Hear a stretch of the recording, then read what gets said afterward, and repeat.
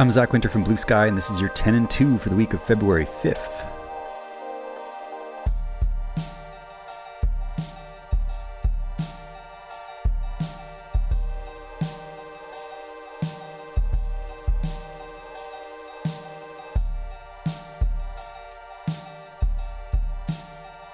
So here we go. 1. Everyone was fawning over the Falcon Heavy SpaceX launch this week, but a certain subset of the internet wasn't having it. Elon Musk has caught a lot of flack from the left for union busting at Tesla for one, and using his billions for private space missions when we face so many environmental and social challenges here on Earth for another. And there was a lot of good takes to choose from, but I think Naomi Klein had the clearest opinion with this tweet. Quote, about Elon's big day, this is a car commercial in space. Everyone, please stop participating. 2. Edinburgh University, which ironically is where Joseph Black discovered carbon dioxide, divested from all fossil fuels this week. The move makes it the largest university fund in the UK to ditch all coal, oil, and gas holdings. 3. The number of new enforcement actions by the Environmental Protection Agency has fallen significantly over the past year, according to data released Thursday by the Trump administration. The EPA initiated 20% fewer civil cases against polluters for violating environmental laws from the beginning of September 2016 to the end of September 2017, as compared to the previous fiscal year. The EPA also opened 30% fewer criminal enforcement cases during the same period of time. 4. More scientists than ever are preparing to run for political office. Of the historic 455 Democratic challengers already filed to run for Congress in 2018, nearly 60 have STEM backgrounds.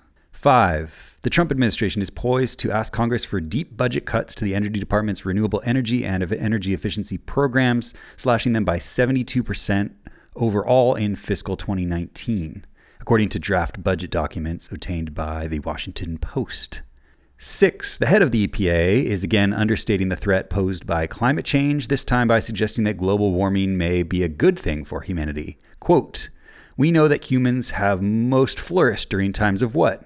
Warming trends. So I think there's assumptions made that because the climate is warming, that necessarily is a bad thing. 7. Dunkin' Donuts announced plans to eliminate all polystyrene foam cups in its global supply chain beginning in spring 2018, with a targeted completion date of 2020. In U.S. restaurants, they will replace the foam cup with a new double-walled paper cup.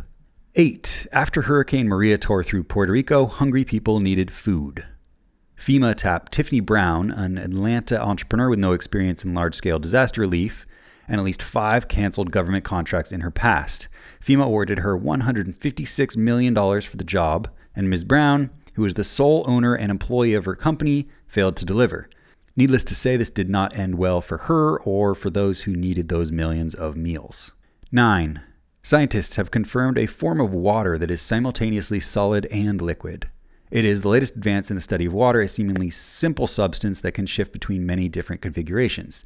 This new form, called superionic water, consists of a rigid lattice of oxygen atoms through which positively charged hydrogen nuclei move.